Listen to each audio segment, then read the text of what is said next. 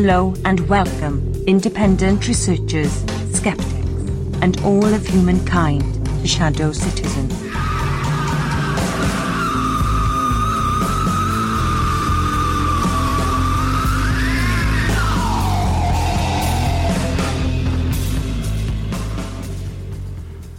Welcome to episode 14 with my longtime favorite and your radio gun, Jack Blood. You can listen to our live broadcast and chat along at mixlr.com/Shadow Citizen. We are also simulcast on radioconfluence.com, and from there you can take us with you on TuneIn and Zeno Live. For a schedule of upcoming guests and past archives, check out our Shadow Citizen online, and we've got cool merchandise, swag endorsed swag, so please go take a look at it and look at our fan page, because people are sending in pictures. We got Ben from London in front of Big Ben with his t-shirt, so that's very cool. My name is Rob O'Sell, and my co-host is Rachel L. McIntosh. And I am thrilled today to have Jack Blood with us. He's a former syndicated radio broadcaster, and he's one of the first voices heard on the World Wide Web. This is the anniversary of me appearing on his show last year. And I was really psyched to find that out, because I didn't hook him up to be on the show because of that, just so happened. But he's very famous for the way he does research. He's an independent researcher, and he is very interested in how the super global elite do their business. He understands and decodes the doublespeak and the groupthink of the mainstream media, and he outlines the agenda of those who seek to control, misuse, or enslave the planet. He's been interviewed on numerous radio stations, syndicated radio networks. He's been in print media, network and cable TV. You've probably seen him on YouTube and on documentary videos. He was on ABC Nightline, 360 Anderson Cooper on CNN. He was in the LA Times, the Austin Chronicle, the History Channel, A&E, etc. Jack Blood is currently the guitarist and singer of the Seattle-based band Dead on Cue, which is, of course, the theme music for our show. So, with all that said, Jack Blood, welcome to our show. Hey, Rachel and Rob, that scream you hear at the beginning of Shadow Citizen, that was me. And we've come full circle. 1 year ago today, you were on my show, and now you're the host and I'm the guest. That's the events of the year. We've caught everybody up now. Yeah, symbiotic relationship here, a little yin and yang going on. This is cool. But I did want to talk that this is not only the auspicious occasion of our 1 year anniversary, you and I talking, it's also a pretty important day on the calendar, April 19th. It's the anniversary of Waco. It's also the anniversary of the Oklahoma City bombing. And it is also the beginning of a satanic holiday.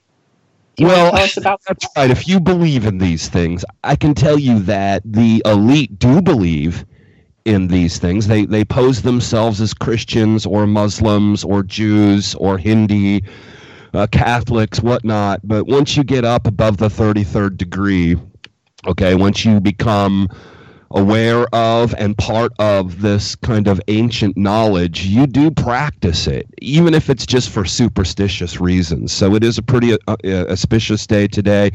The Great Fire of Toronto, the San Francisco earthquake fire would have been on the 18th. So there's 13 days from April 19th to Waspurgiknak, May Day. Mm-hmm. And I think especially now with everything we see going on in the world, it's not going to surprise me that it's going to be a pretty rough 13 days. And I had predicted last year or so that May Day would be the beginning of what they'll call the American Spring. The beginning of, call it revolution, civil war. And none of that, of course, will be engineered, organized, or controlled by free people. It's more of another operating program.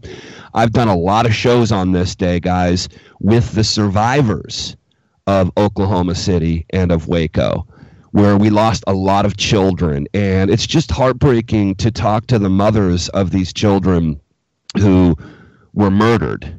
Yeah. By the United States government, elements within our government this day in history. And that you can call that a conspiracy theory. it's actually conspiracy fact, because as we analyze what happened at Waco, when you talk to the survivors and when you get down beneath the fold, so to speak, what the mainstream media tells you a preferred history, and you talk about what really happened, there is no doubt that after the siege at Waco, which all could have been avoided, I think everybody agrees on that, that the fire that was put on the Mount Carmel complex is what burned the complex and killed the children. And of course, the bombs going off all throughout the Oklahoma City Murrah building killed a lot of children there that were in daycare. So you talk to the parents of these kids, and it's like, how do you do it? I can't imagine ever having to be in a position like that, and I hope I never am. So it is a pretty auspicious day, and of course, Battle of Lexington and Concord today. We had talked to James Perloff about that. He did a blog post and posted it today. He thinks that is also a false flag. Well, I mean, sure. Look, the Civil War also started with a false flag, which, I try to teach my own son about. So, I guess you can pretty much say that about anything. I would assume that if it was up to the people, they would want peace. Yeah. And there are a lot of complexities within the Revolutionary War and our founding documents, as we were talking about off air, that can certainly be debated. But we are where we are. Well, it's also the anniversary of the day that LSD was first taken intentionally. That I didn't know. Yes, it's called Bicycle Day, apparently, to the community that's celebrating that. Well, so today's LSD Bicycle Day. That's 4/20 tomorrow is, as we know, Hitler's birthday, and it's celebrated as Columbine on a day in Columbine. You're right. Yep. But I'm sure you could probably pick out most days in history. I used to do a regular history report Monday through Friday on our radio show, and you could find, make any day, I think. Yeah. Scandal Day. Yeah. Exactly. But today is definitely, well, and if you look again just go through history and look April 19th through May 1st, and you'll be quite surprised at it. And it is certainly something, it's to honor, I guess that would be the word, honor the fire god Baal, or Moloch, who eats children, or Nimrod, the sun god, or Saturn. So again, you may not believe this, but the very powerful elite, many of them do, and they use this for their own power. Well, what I did notice is that after the Women's March, people that I wasn't expecting, they started to do, it looked like they were doing some sort of spell stuff to get Trump out of office. And I know that on May 1st, their buses are going to be bussed into Washington, D.C. to kind of do a redo of the Women's March. Yeah, I don't know. I guess people have to have something to do. And I'm certainly never going to be the guy that judges, people getting out on the street and those that take action. I mean, Right. Yeah, I'm not anti that, but I am seeing how people are. Keep going. You talk.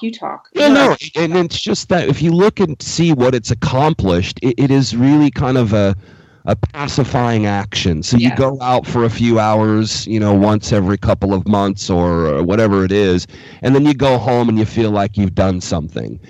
And though we in the world that are standing up to power, that are exposing, that the emperor is naked, we do have to make that known, but that's not alone going to change anything. So that's just a very small baby step in accomplishing consciousness and awareness, which is really where we need to go. And it gets very frustrating when you cover this on a regular basis and see that that's enough for so many people. It seems now, but I know that go ahead, Rob, you talk. It seems like all of these events, so, they're in some ways they're kind of trivial. I mean, I hate to say that women's rights are trivial, but all this marching, look at what they've achieved, and, Black Lives Matter, and yet they still ignore what's happened to the Indians at Standing Rock, but all the ones that they do push, it is meant to this divide and conquer agenda of just get people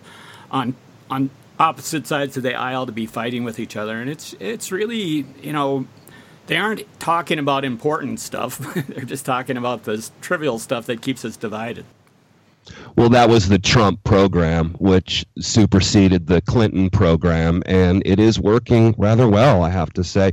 However, the recent warmongering, nation-building, and false flagging of Donald Trump has cost him a lot of his fan base, shall we say. It's caused them to question what they've supported. And I just want you people out there to hold those accountable, because we did tell people that this is how it would go down.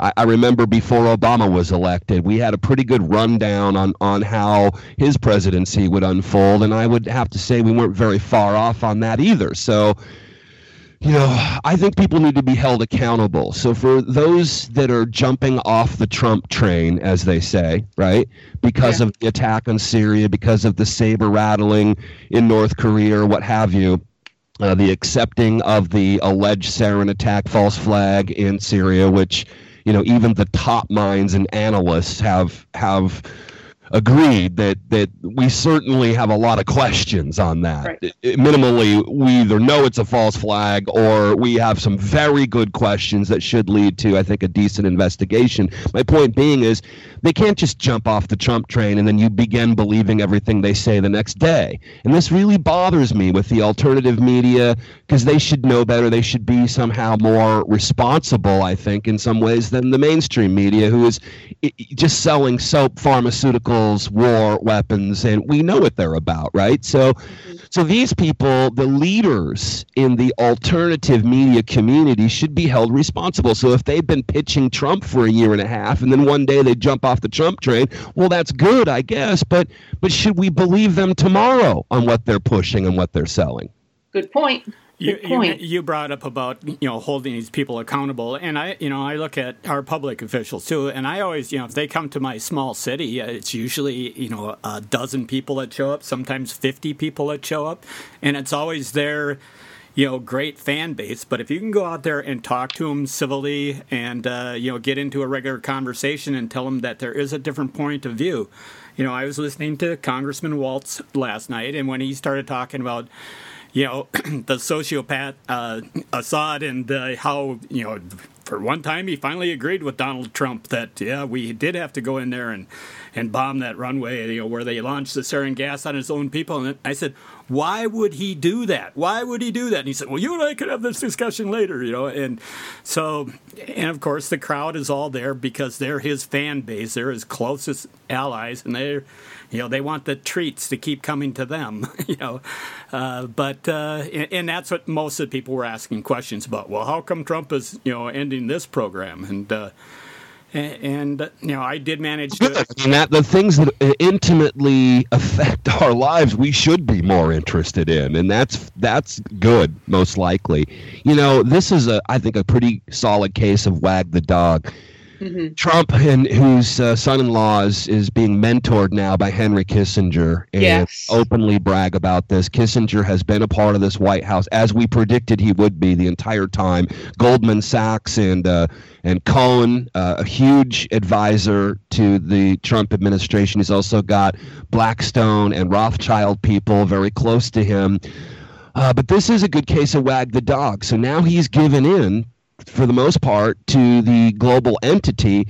And notice how the tone has changed in the media from we have to impeach him, we have to get rid of him, he's working with the Russians, everything was anti-Trump to... Is he still technically working with the Russians in the mainstream media?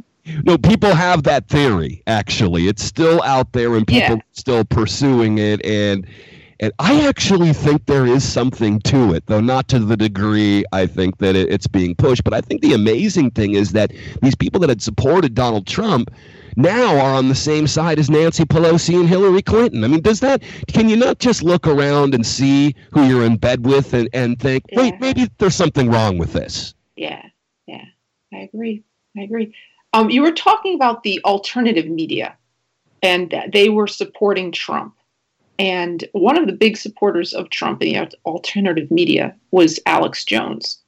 And I know that you've had previous experience with him, and I'd like to hear your opinion about the turn events with him supporting Trump and what you have to say, because I heard through the grapevine that you were moving to Texas and you were going to be working with him, or I don't know. I want to hear from you how that was going to go. Right. Well, okay. And it's kind of a long story, and I've told it before, so I'll give you the short. Yeah, give us the short synopsis. I'm in Providence, Rhode Island, and I'm programming. I've been in radio for years, and at WALE 990 AM. It's a 50,000-watt station reaching 3.5 million people in New England. Very famous because we were the non-commercial station, and we were in the middle of the dial. We were very big. And all the other big AM stations, we took them to task. Let me tell you, we did a pretty good job doing that. But it was not long after 9/11 that one of my hosts, Rick Adams, had found this guy, Alex Jones, and he was doing some really good work, I thought, very studious and important work on 9/11, and had been doing this for quite some time. So that's how we met. Eventually, I went on to a 5,000-watt station. Our station, WALE, was bought by the Spanish, and so I don't even still know how this happened, but in a transfer that was actually against FCC regulations, I was escorted from my office in one day. So I went and found another station, WARL, which was a 5,000-watt station out of Attleboro, technically, but covered Providence. And we put Alex on. From there, I went to Texas to work with Republic Broadcasting, which is the John Statmiller network still operating today. Then GCN stole me and it was easy to do because I was being somewhat mistreated as the number one host at Statmiller's network. And then for 3 years, I followed Alex Jones, the Alex Jones Show, on the Genesis Communications Network. He hosted my show. I hosted his show. We worked very closely together for several years. So I get a real look inside of the operation, so to speak. And this has always happened to me, and I'm sure to all of you. It's when you get involved in something. A lot of people, maybe it's with the church. I remember that had happened to me as a kid. And you get involved and you get very passionate and you're on fire for the truth or on fire for the Lord. And you're very naive, almost childlike. And then, you do such a good job, you get behind the curtain and you see how things begin to work. And so if it was the church, what do we have to tell these people so they give us enough money so we can get the new parking lot? And you begin to see how things really work. And you have to, in your own mind, start rationalizing the open fear porn, the disingenuous nature of the business, and you within yourself have to come to terms with that if you want to continue climbing the so-called ladder of success, or you have to decide if your dignity, your name, and everything you stand for is more important than commercial success. And that's pretty much what happened to me. So we began disagreeing after a while, and I was told I wasn't allowed to disagree, even though I didn't work for them. Okay, I was not an employee of InfoWars. I was technically a competitor and a contributor. So the whole idea of this is freedom, right? This is what they'll tell you about freedom to believe what you want to believe, freedom to think for yourself. Well, that is highly discouraged near the echelon, the top, the summit of the Alex Jones Mountain. So that became just a major issue. And then I'm going to live and let live. That's what I do. I'm not here to gossip. No, of course not. But how big is that mountain? How big is the Alex Jones Mountain? I was going to finish by saying we had Deborah Medina, who was a libertarian. It broke my heart. Go ahead. Her entire staff were 9/11 truthers. I mean, they were all Ron Paul supporters, and we were about to do the impossible. And that was to unseat two Bilderberg candidates in Rick Hairdo Toll Roden Perry, who's now close to the president and Secretary of Energy, right? And Kate Bailout Hutchison, we used to call her. Two Council on Foreign Relations, two Bilderbergers. We were going to do the impossible, and it was working. And Medina fever had taken over the entire state of Texas. And there we were, ready to win. We were going to win. Everything we had told people we could do, we were doing.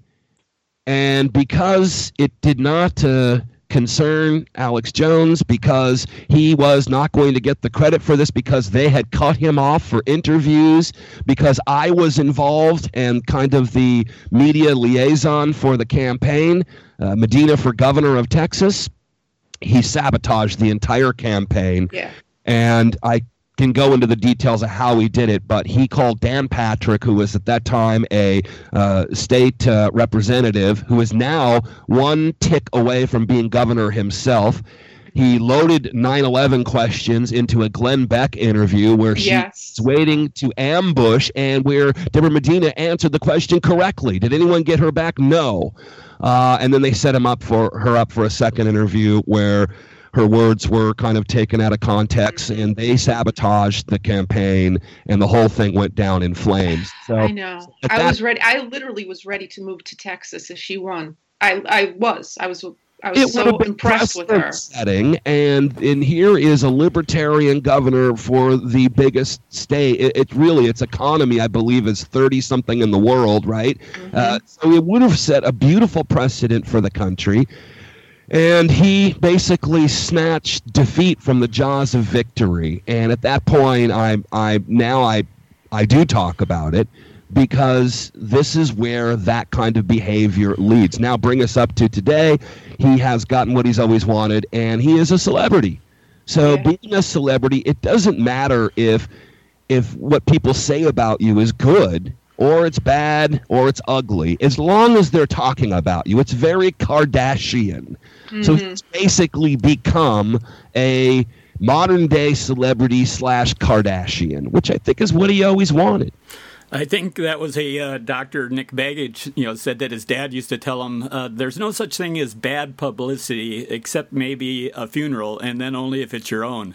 And so, Jones is, I've always called him, I think I even called into your show once and called him the Rush, or Rush with road rage.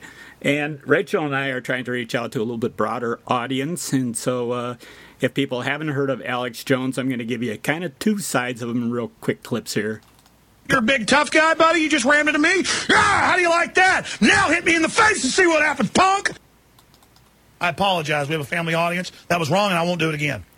So that's Alex Jones in two sound clips, and I won't do it again. The thing that really amazed me, though, is how he was somewhat integral in getting Trump into office. And Roger Stone was there, and I think Roger Stone was kind of like Alex Jones' handler for the Trump campaign, because they saw just how much Alex had contributed to the Ron Paul revolution, and though I think certain times he kind of sabotaged it too. But do you have any insight on Roger Stone and his connection to Alex, and what's going on there? Well, Roger Stone was Nixon's hatchet man for creep. His long and sordid history. Do you know that he's actually, in the past, fixed campaigns by running both sides of the campaign? Okay? Nice. He is clever. And he's so charming. I've interviewed him several times and pushed him a lot harder than I think almost anyone else has. He's the darling of the mainstream media, and he is really one of the most decrepit and, by the way, morally bankrupt people in the media and in politics, and people even readily admit that. In fact, he'll admit that. That's why he himself doesn't run for office, because he's got so many skeletons, skulls and bones in his closet, he'd never survive. So the fact that guy's even attached to Trump should smear Trump a little bit. But this is a guy that was, schooled by Roy Cohn. Okay, and that's how these guys kind of know each other. So, you know what Jones does, the same thing he did with Charlie Sheen, is he latches on to things that are bigger than him. This is his whole philosophy.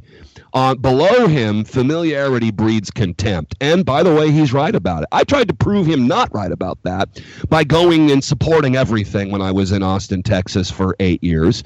And true enough, the people begin to resent me for being so active, whereas he would only show up when all the lights were on. But subsequently, everything above that you latch on to or you attack, right? So that's pretty much where it is. And I got to tell you, even if you have the magic bullet to expose who the guy is, he reached such a lowest common denominator with what he does. We're actually, by talking about it now, only promoting it. Yeah, that's I know, and I hate to do it, and I try not to talk about them too much, although we all do. It's if you get into this community, everybody travels through Alex Jones land. There's another thing. I think it was on the Ocelli show, Chuck Ocelli, that he interviewed Roger Stone, and Roger Stone is talking about Trump, and he says, "No, you don't understand the level of narcissism that this guy is at. There is no limit to it." And it kind of makes me think about Machiavelli's The Prince. You have this kind of rule book of how to achieve power, but you have to have somebody that just they have no limits on certain things. They have no conscience. So, well, what does that say about us, Rob? That they keep using the same playbook for 1,000, 2,000, 4,000 years and divide and rule and all the rest of it, and we just keep chugging along here. Keep falling for it. Yeah, and it is, because there's so many distractions, and again, getting back to the whole wag the dog thing about World War III and the rest of it, weighing that against having integrity and doing what you're saying you're going to do in the campaign, and which we all knew was baloney when it was happening.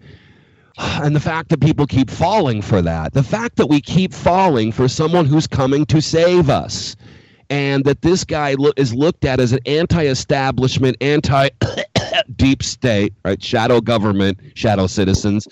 That he's so anti-establishment, and they're so scared of him. I mean, in the past when that's happened, they've killed the guy. So that's not the truth. He's born with a silver spoon, a platinum spoon in his mouth, from his slumlord, father. This is all he's ever known, is that he's special and that he's important and that he's smarter and better looking than everybody else. And he's another one that, didn't care if the publicity was good or bad. Some of the publicity, especially surrounding his divorce and everything else. I mean, here's now the guy we were just talking about a minute ago, Oprah. I call him Oprah Jones, going through this custody case, this divorce case, and it looks really ugly. But even Trump himself said, "Hey, I'm in the papers every day," and this is what Roger Stone said. Well, sooner or later, people forget why you were in the paper for all this ugliness and this truth of what you do in your personal life and what a morally bankrupt character you are, and all they remember is you were in the newspaper every day. So again, you could still run for office and people vote for you because they recognize your name. Well, that's it. So name recognition and that barrier seems to have been broken. But I'll argue and I'll add that the Trump program is meant to destroy that. So it's meant to destroy any future outsider, any potential Ross Perot's or Ron Paul's or maybe Rob Ossel, or whoever, or Rachel McIntosh or Jack Blood. That's okay. That's okay. I'm cured of that. I mean, we no outsider that's going to be, plucked from society will be president for a long, long time. And it very well may be the case that no African American will be president for a very, very long time after Obama. So these guys kind of end that paradigm to keep the paradigms constantly revolving. So my answer to that is to do away with paradigms and dialectics altogether.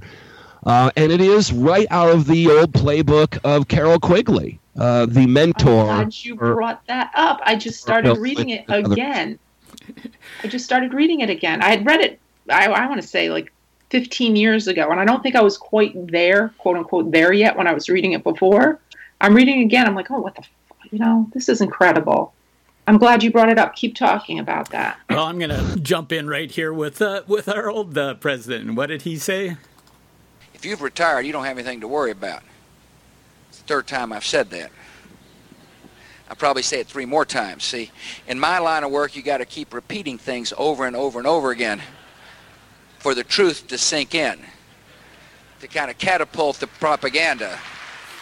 So that is the wag the dog media that's out there. They keep repeating the same thing over and over again. And I noticed that, Congressman Waltz, when he came out, he kept repeating the stories that are in the news. They're just repeating it over and over and over again, and everybody's buying into that. So, I also have a Lionel clip where he's talking about how the mainstream media doesn't realize how big Alex is. But I don't know. Let's get off Alex Jones. And I want to I want to talk about Carroll Quigley. Okay, do that.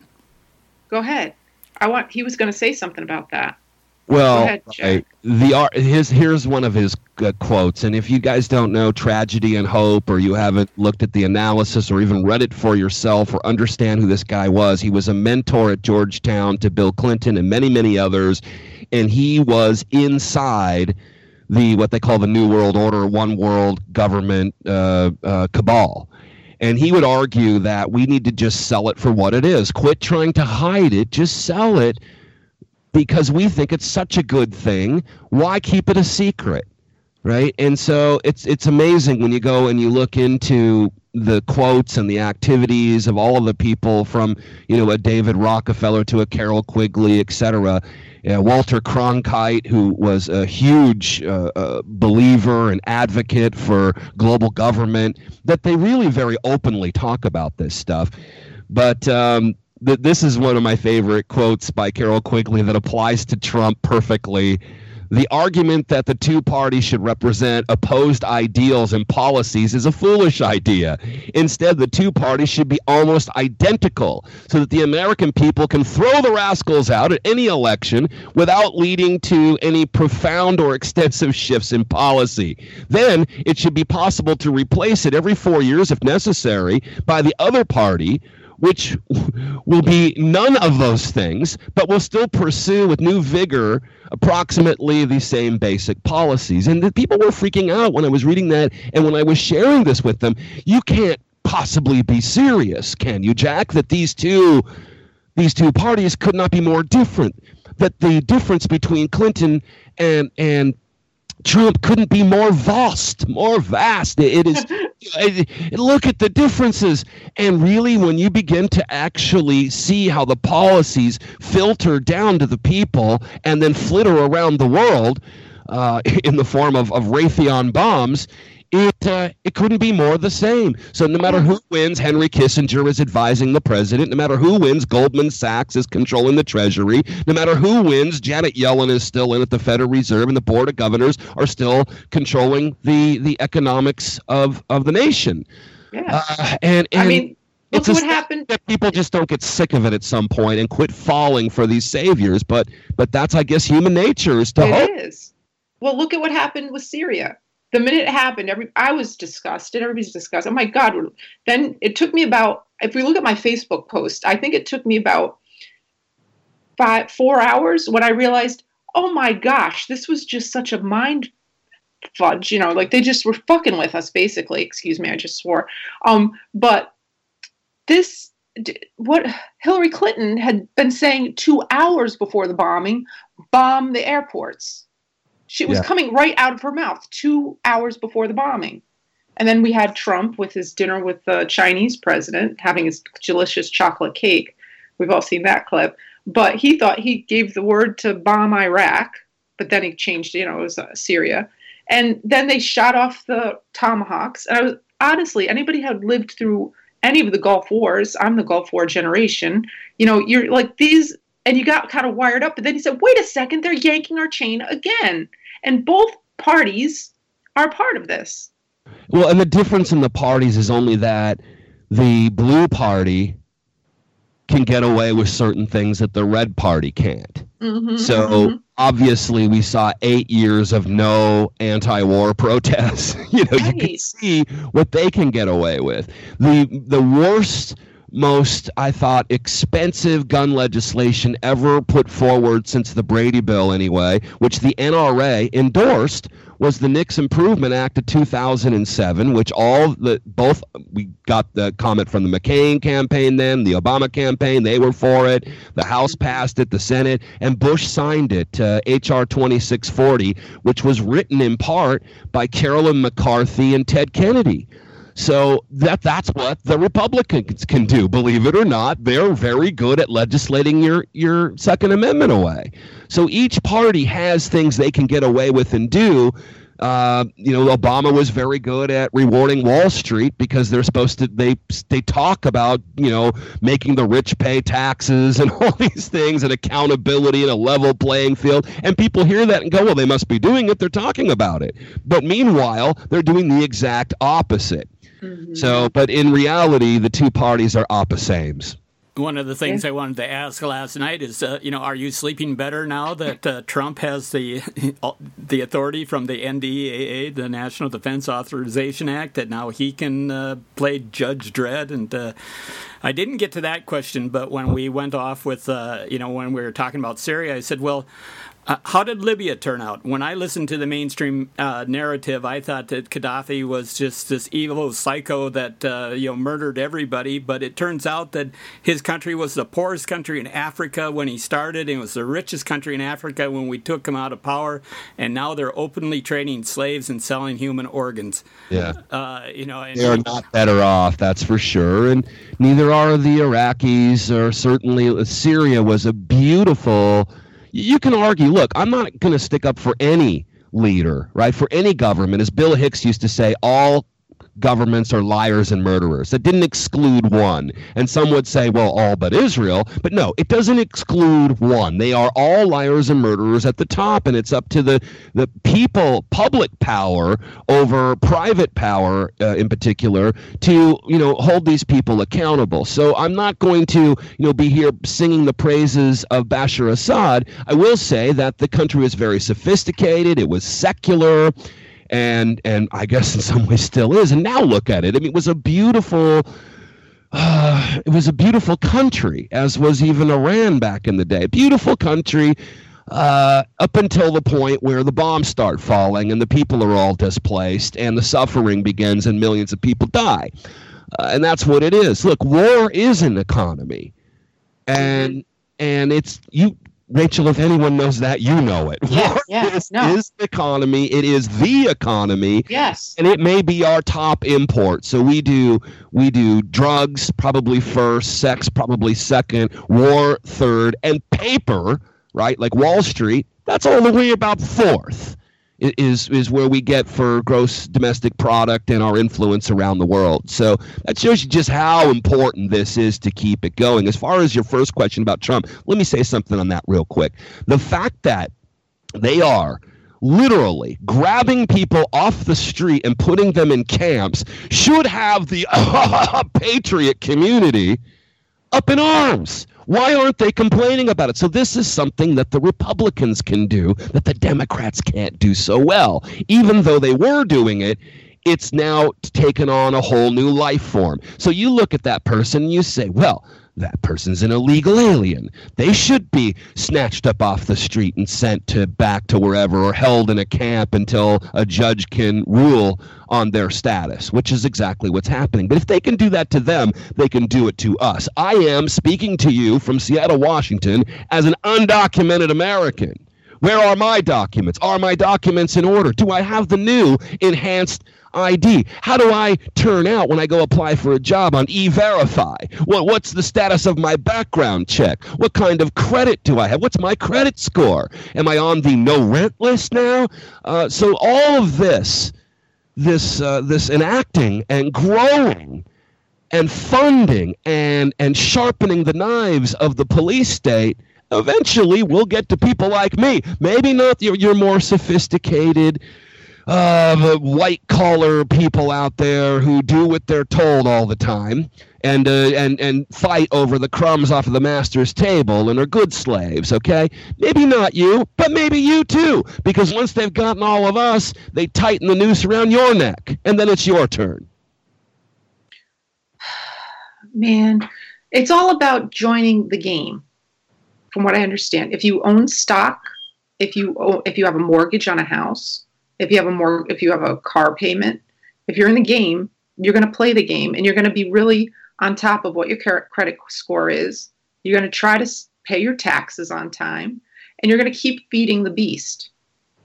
It's just part of your. Well, and there's something good about not having a lot to lose. Exactly. This is the problem. I'm 100% with you on that. 100%. This is the problem again with people that are let into the room with the very rich and successful is, and by the way, folks, what you're going to find, because I have been fairly successful before in my life running multi-million-dollar companies, and I'm not going to drag out my CV here, going to the best schools, some of that stuff. What you're going to find is no matter how much money you make, there's always somebody looking down on you. And so you're always on that treadmill, chasing, trying to elevate your status. And there's always somebody that looks at you like you're just a piece of dirt because you don't have what they have, or you're not in their class, or you don't have their breeding, which is kind of Trump's problem. He's, new money. He's the crude rich. When he was trying to get in Palm Beach, all the old ladies there, they hated him and they were trying to get rid of him. And he's kind of had this problem his whole life. That's his insecurity, by the way. I guess that would be even his Achilles heel. But it's good not having something to lose, because the more ingrained you are, and I guess this is common sense, right? But and it's something I think that could be lost on the millennials today, living in this TV computer image world that we are in, that if you have something to lose, you have to compromise yourself in order to keep it. And the more you have to lose and the bigger nut you have that you have to make, the more stuck on that treadmill you're going to be, and the less likely you're going to be accomplishing what maybe in a universal sense you were sent here to do. You weren't sent here to make a bunch of money and have shiny cars and a McMansion. That's not your universal purpose. Okay, and you will never be remembered for that. Only a few will be remembered. The rest of them will all be forgotten as if they never even existed. And think of all the time and the effort and the blood, sweat, and tears you put in to elevating your status and making sure your lawn was a little bigger or a little greener than the guy next door. That's one of the other things I brought up last night, and I brought it up before on my show, but in that very room I was in last night with the congressman, back in the 80s, I saw Maya Angelou talking about her book, I Know Why the Caged Bird Sings. And Rachel, you'd be proud of me, I plugged our show and said, and we just had Catherine Austin Fitts on, and she talks about the big red button, so look up that story. And it's about, all these people that are supposed to be environmentally, socially conscious and everything, but they're not willing to put an end to it because it's going to put the end to their perks, their lovely lifestyle. So, I just had to throw that in because it seemed to fit with where you were going, Jack. So yeah, no, I mean the striving for your class stature and your credit score, it's just never ending, and you'll never win. It's actually a game that's rigged so you can never win.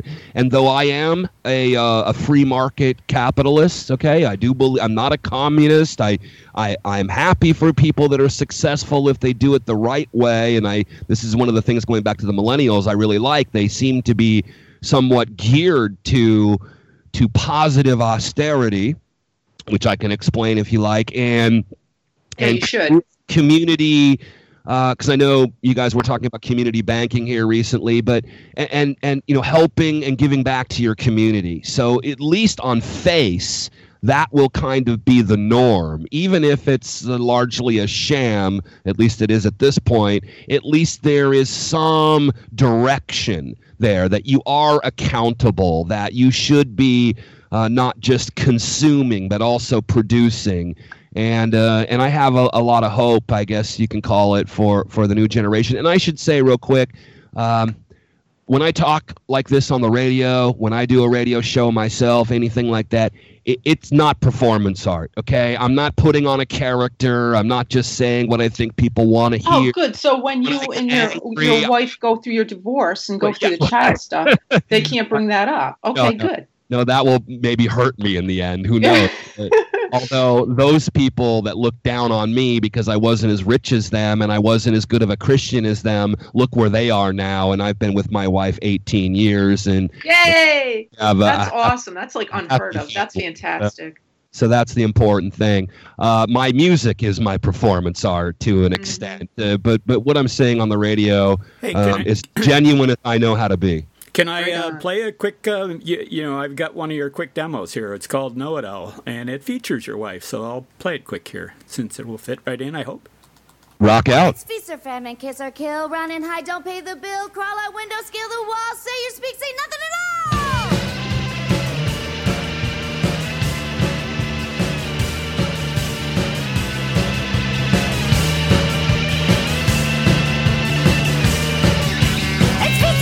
Kids or kill, run and hide, don't pay the bill, crawl out window, scale the wall, say you speak, say nothing at all!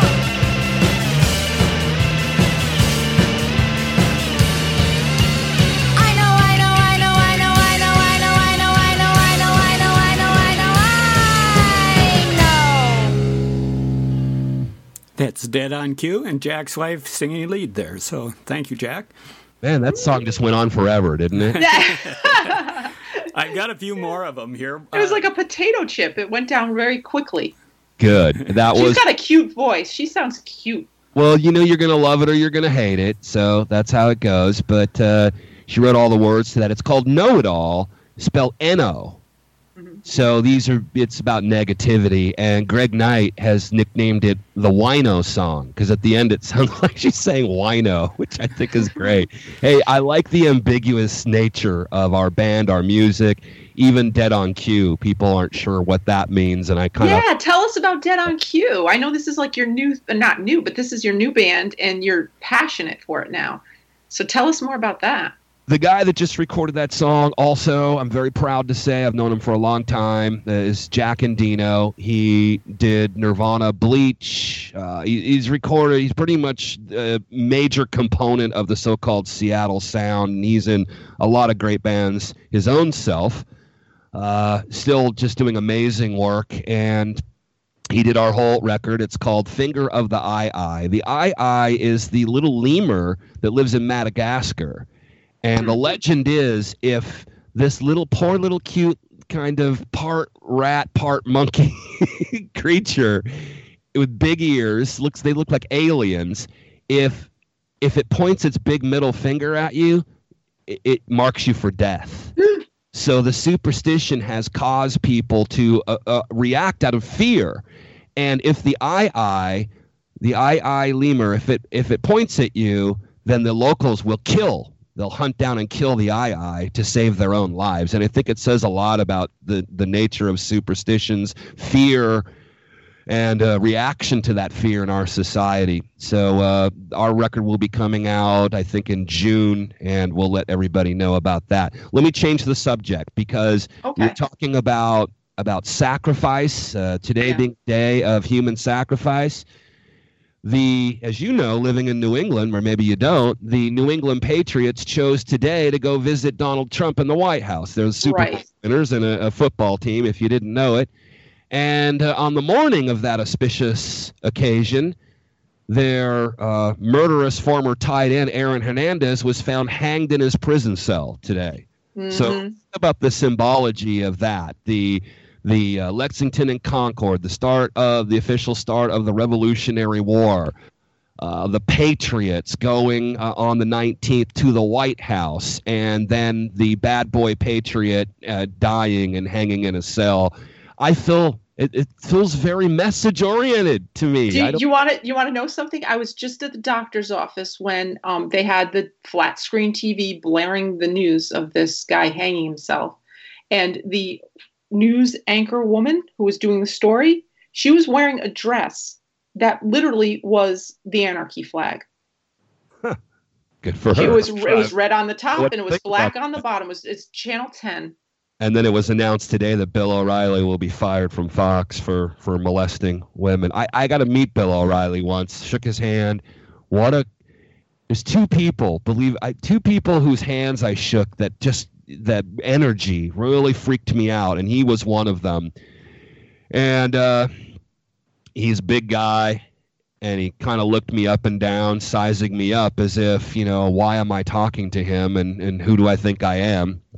Extremely arrogant, Bill O'Reilly, as we used to call him, and one of the top propagandists for the war machine and the police state. And there's another sacrifice, I guess. He gets his comeuppance. He's out after decades on top, they say.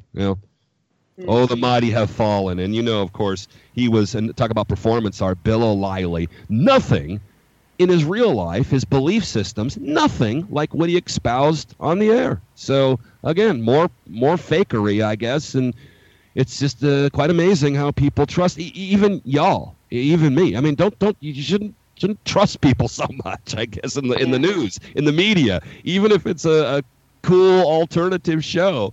Listen to me, contemplate what I might say, look it up, correct me if I'm wrong, all of that, hold me accountable.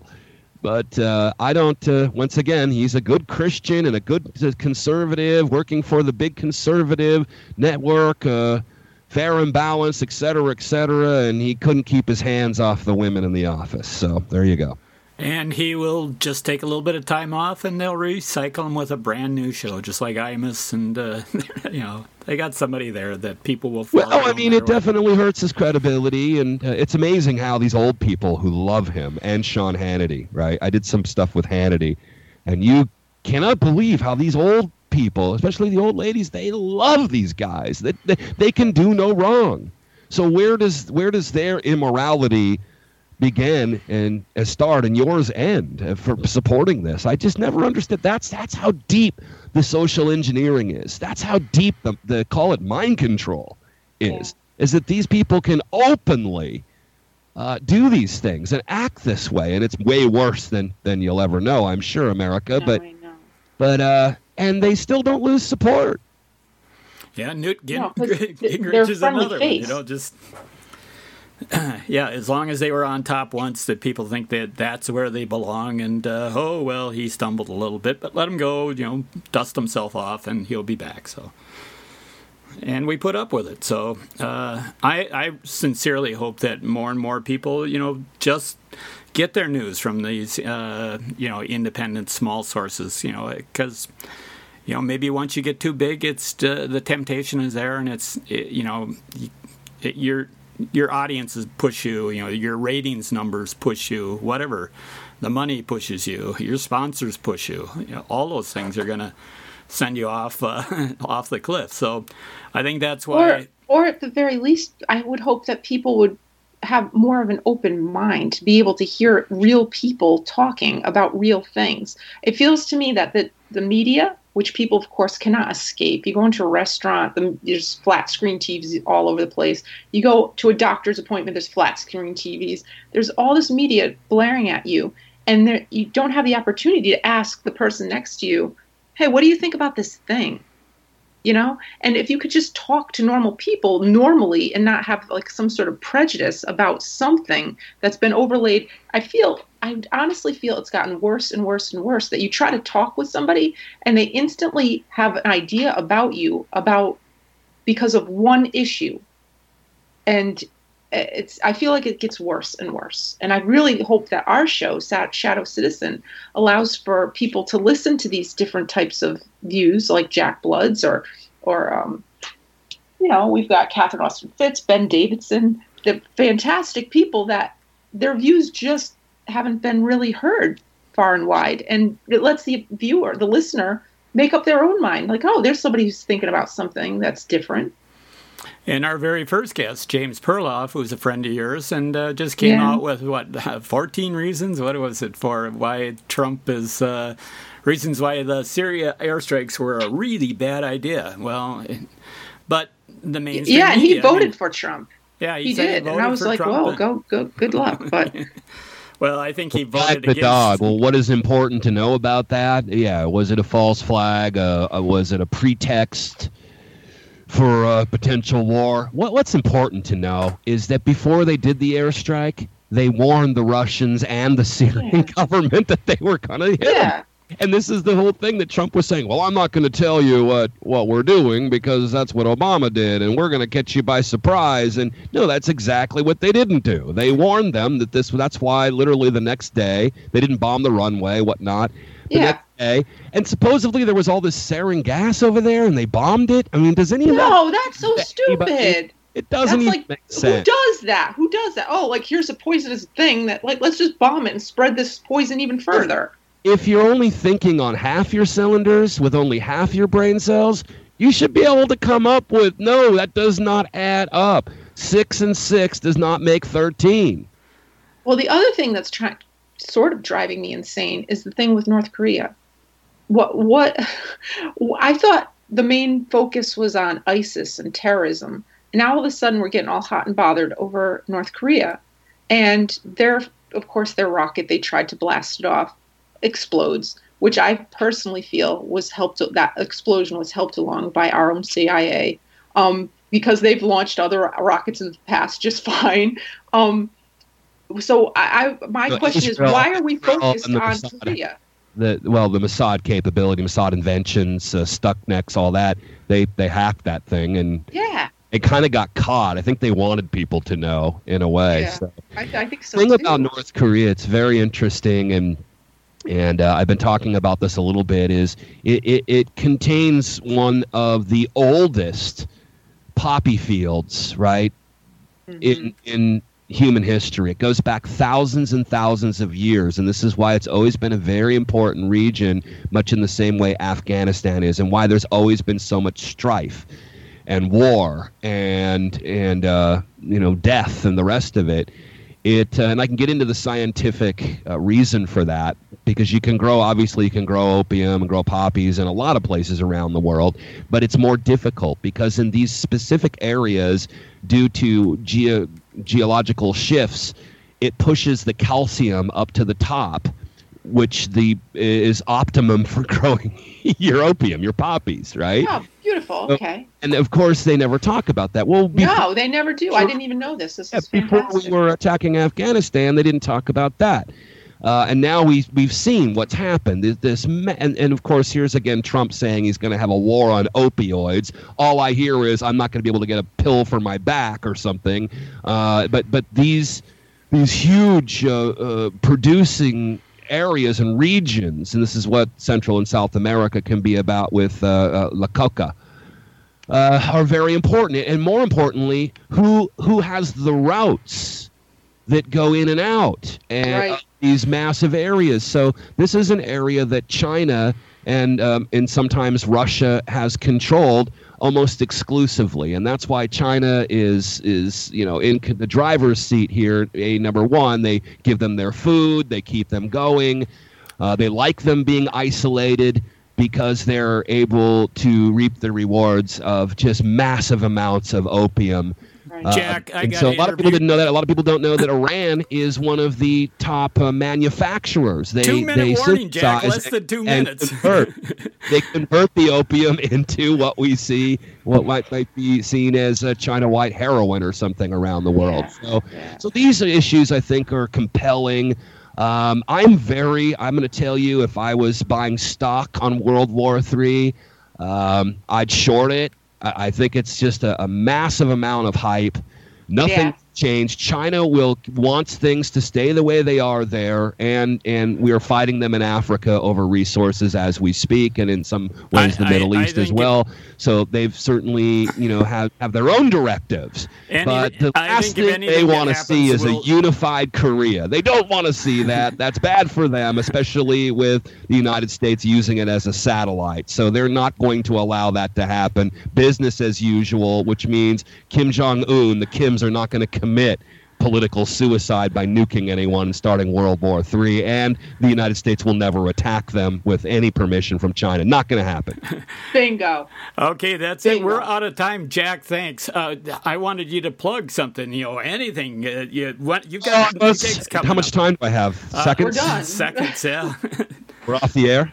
No, we're still on the air. Go. Say whatever. 30 seconds. maybe. Friday, tune into Radio Free Blood. I'm doing a show, and then I'll announce from there on my Facebook. You guys can see what's going on from that point. I had planned for a big announcement, but we just ran out of time, so we'll have We will put one of your songs on, and we're going to put on Face in the Crowd, and I will add that so that it can be on with YouTube and that. At 2 o'clock, Radio Free Blood. You can find me on Facebook. I'm Jack Blood. You can find Dead on Cue on Facebook. Please like us. That helps us get shows. Thank you so much for having me on, you guys. Good job. Great show, Love Jack. Thank you. And stay bold. Right on. Thanks, Jack. Have a great day. You're a coward. You're a bunch of cowards. And you're getting too fresh. So button it.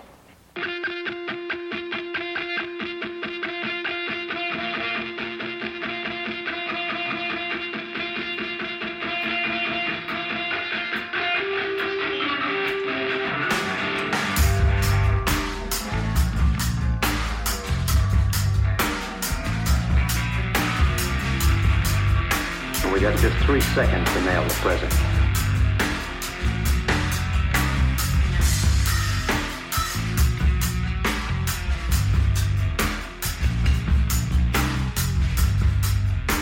Always lost in a great big crowd. People looking at too much television.